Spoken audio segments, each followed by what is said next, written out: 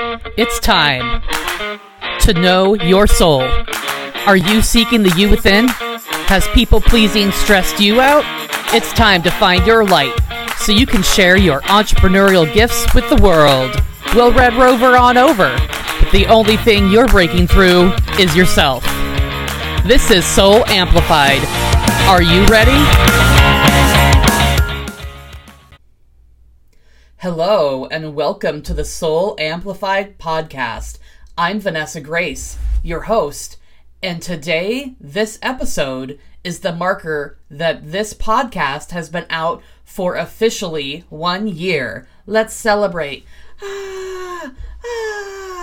Clapping and excitement. I can't believe that I have put out a podcast episode almost every single week for a year to share with you about how to grow away from codependent behavior, people-pleasing, grow into spirituality, and how to be living a more amazing life. Now, because it is November and the holidays are upon us, to celebrate this podcast being out a year, I thought it was very timely as a gift to you, my listeners, to create the Codependence Holiday Planner. That might sound a little funny, but actually the holidays are a really stressful time if you're codependent, because there are a lot of people to make happy, and there are a lot of magical expectations that float around out there. And so I decided to make this holiday planner with you in mind. I remember when I was in group therapy trying to parse out what I wanted to do for the holidays 1 year, and I was so overwhelmed with just my own life and my own emotions that I didn't know how to do what I normally would be doing, right? The normal level of excitement that I would have around the holidays. And they were very supportive in the group, and the therapist group leader was really wonderful and helped me pare it back to what was manageable for me, what my emotions could actually tolerate and do. And what I ended up doing was not sending out a Christmas letter, which is a really big deal for me because I always do something creative every year and thought that it was really fun to make that happen. But I needed to let that go because I simply didn't have the energy for it. And once I let it go, I realized that that was a smart decision. And after the holidays were done, I was so thankful that I didn't do it, that I didn't force myself to put the energy into it, because it would not have been fun and it would have made my holiday season much more difficult. And so because of that moment for me, of someone helping me and holding my hand and walking me through how to manage my holidays better, I created this printable for you. It's 10 pages of content. You can get it at soulamplified.org/holiday planner. And you just pop your email in there, and then it's going to send it to you in an email, and you just download the PDF and print it out. I've tried to make it as printer friendly as possible so that there's not a lot of printer ink being used by you guys. There is one page that if you don't print in color, you'll at least want to look at it on your desktop, because it's an example of something that will be easier to understand if you see it in color. So what does it include? It includes some worksheets. You do a little bit of coloring. You will be doing some journaling as you reflect on the worksheets. And it's going to help you really think about, what do you enjoy and what do you actually want to do, and what are you doing for other people, or what are you just doing because you've always done it? And so it's got a lot of ways for you to self-reflect as a person with codependent traits, so that you can make this holiday one that you actually enjoy. So that is my gift to you as the celebration that we have been on this journey together for a year of either creating or listening to this podcast. And really, without you, this podcast wouldn't exist, because my whole point is to help you have a masterful life. So that is my gift to you. soulamplified.org/holiday planner, and go and get your Codependence Holiday Planner. Now, what do I want to talk about today? Today, I'm really excited to talk about the concept of feeling deeply on behalf of another. I think that codependents feel things a lot, whether or not they're aware of them, and that those feelings are actually part of the crux of the issue of why so many codependents are doing so much for other people and getting wrapped up in the care of others, or feeling obligated to do so. Now, if someone else is experiencing a situation and you have an emotional reaction to that, you may or may not be aware of those emotions based on kind of your emotional intelligence, like how skilled you are at noticing your emotions and labeling them and recognizing them on a conscious level. If you're not conscious about it, they could just be running around in your mind and in your body, and you might not notice them, but they would still be affecting you. Now, because codependents are sometimes empaths who feel things very deeply and are also very motivated to make sure that everyone else is happy, they're going to do whatever is in their power to make sure everyone else is okay.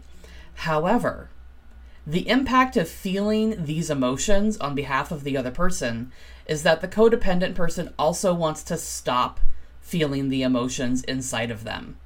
And they're so connected to someone else potentially that they will do whatever it takes to get rid of the emotion that is happening inside them. And this emotion may be happening so intensely because they are overly identifying with the other person. They are overly enmeshed with them, maybe fully enmeshed. And so they do not recognize that the other person is actually a separate person.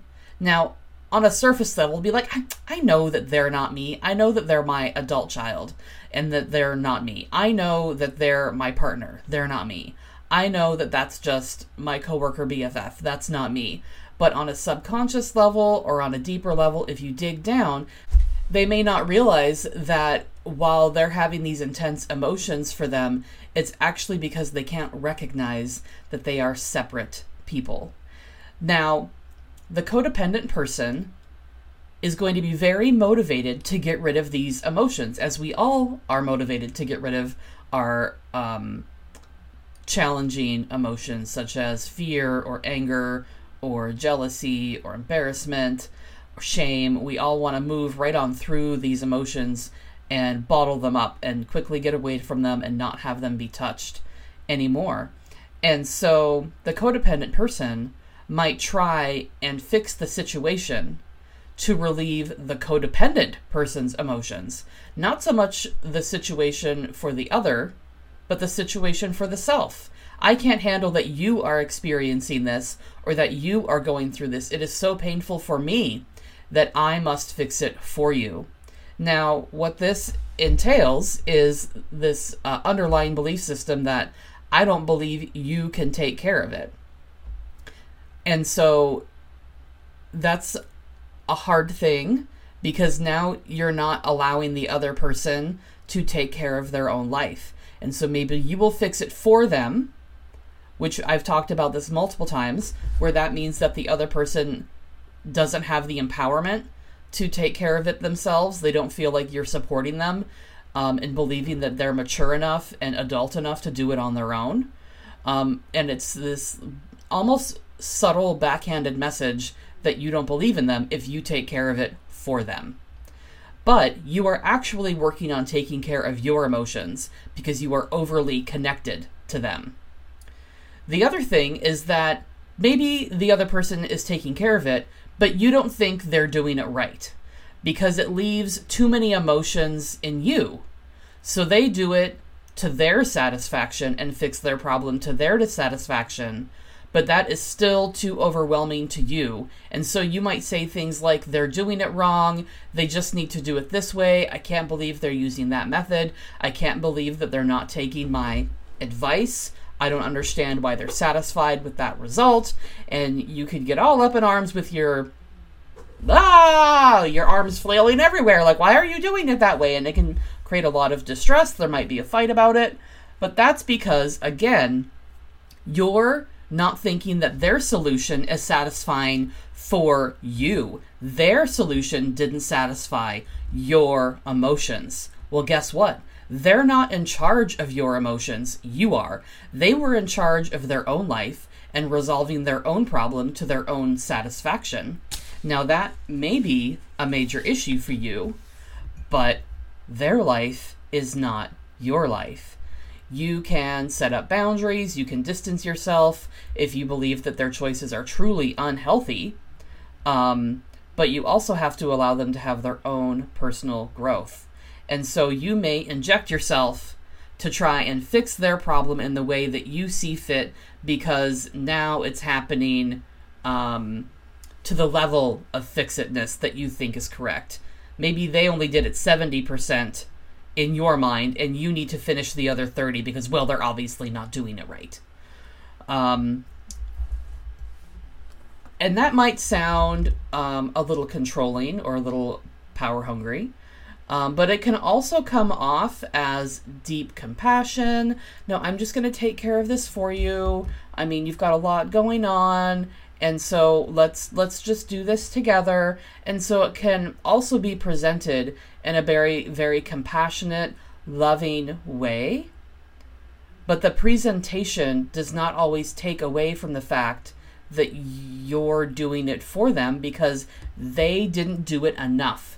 They didn't do it far enough for your specifications. And I know I keep drilling that home, but I'm trying to say it in all the different ways so that you can hear it in all the different ways that might relate to you, because it's so easy to hear this information, and because I'm giving one example with a certain tone, you can be like, well, that doesn't apply to me because I don't do it with that tone. And so I'm trying to exemplify that there can be multiple tones that have the same underlying description. So another way that you could allow your enmeshment with another person's situation drive you to, you're having all these emotions because you're overly enmeshed, and then you're driven to fix it for them. So that would be they're working on it, but they're not working on it fast enough for you. And so maybe they would eventually get to your 100% fixed standard, but they're simply going too slow, and you can't tolerate the snail's pace because you are maybe more like a rabbit or, any other animal that's faster than a snail. And so you want to get in there because they took one step, but by the time they took one step, you would have taken 100, and you literally are in so much angst and pain that you cannot stand how slow they are going. And then all the other things that I've said still apply.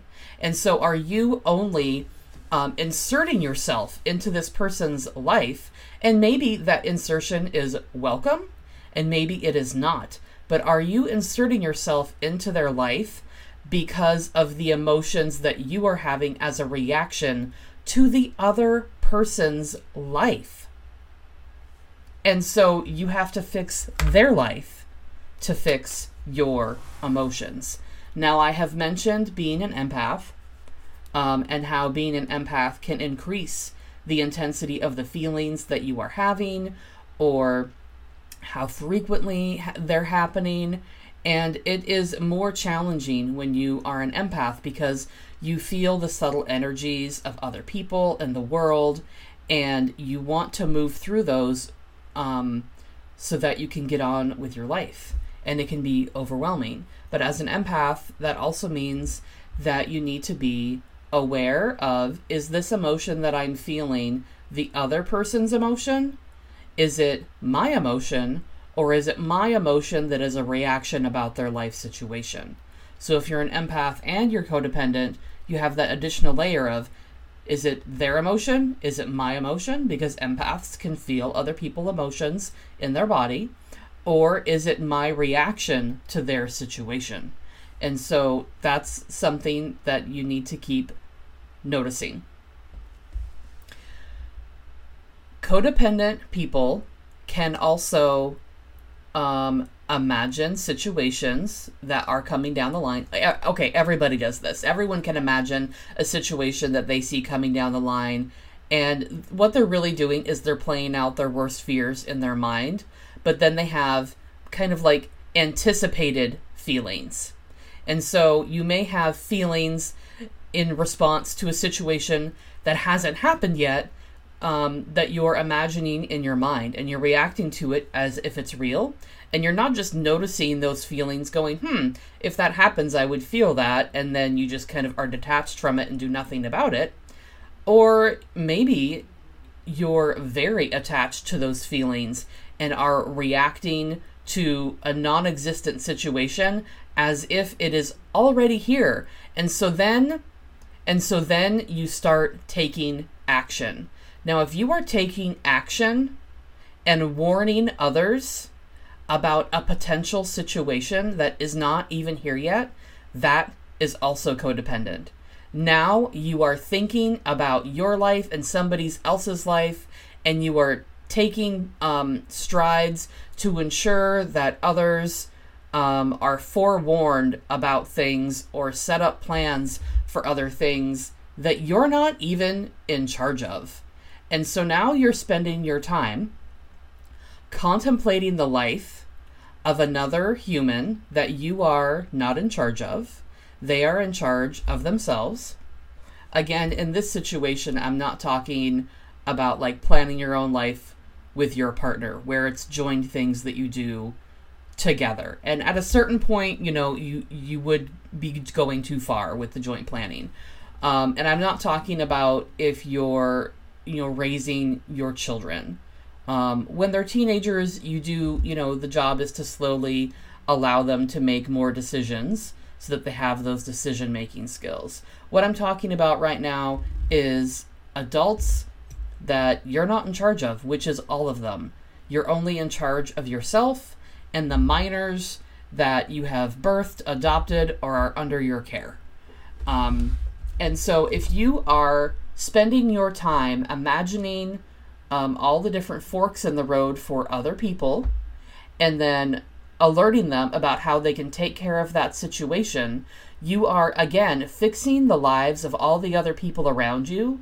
You are putting yourself last, which is a very common trait in codependent people. And I'm just pointing out to you a mental thought process that you may be engaging in and are very likely engaging in.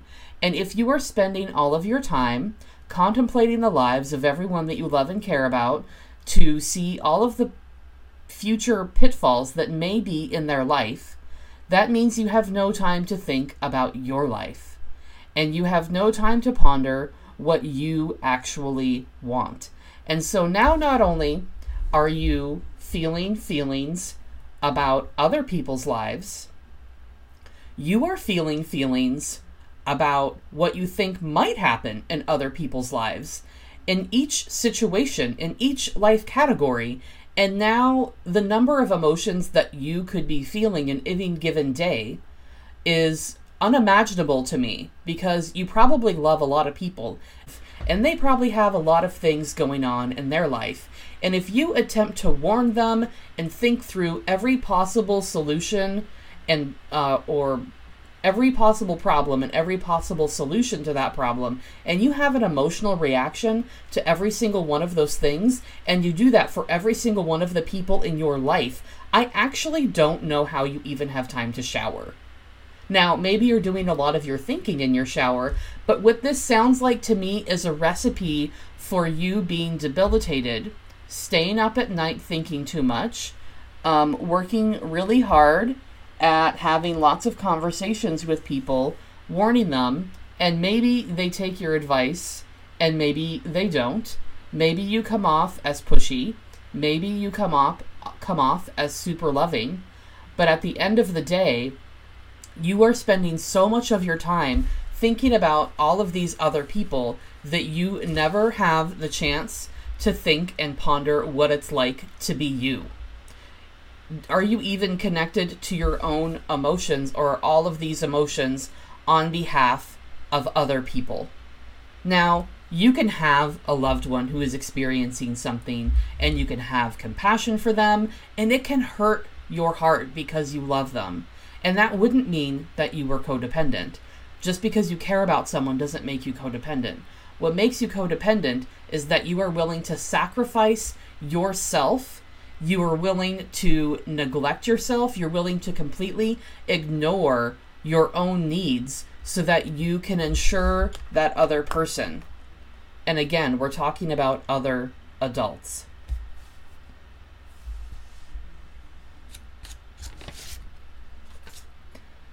I'd like to talk a little bit more about enmeshment, because enmeshment is a word that I've said many times today, but I didn't go more deeply into it as much as I would like. So I did mention that enmeshment can mean that you don't feel like they're a separate person. But the breakdown of that is that with enmeshment, you think a certain way, and so you assume that they are also going to think a certain way. And if they think differently than that, it's actually really hard for you. You may attempt to convince them that your perspective is accurate, and that can be done in a very loving, sweet way with lots of conversations, or it could be done through arguments, it could be done through shame, it could be done through threats, it could be done through spiritual threats where, if you don't believe this, these awful religious afterlife spiritual experiences are going to happen, and you need everyone to think the same way that you do, or at least this person that you're enmeshed with.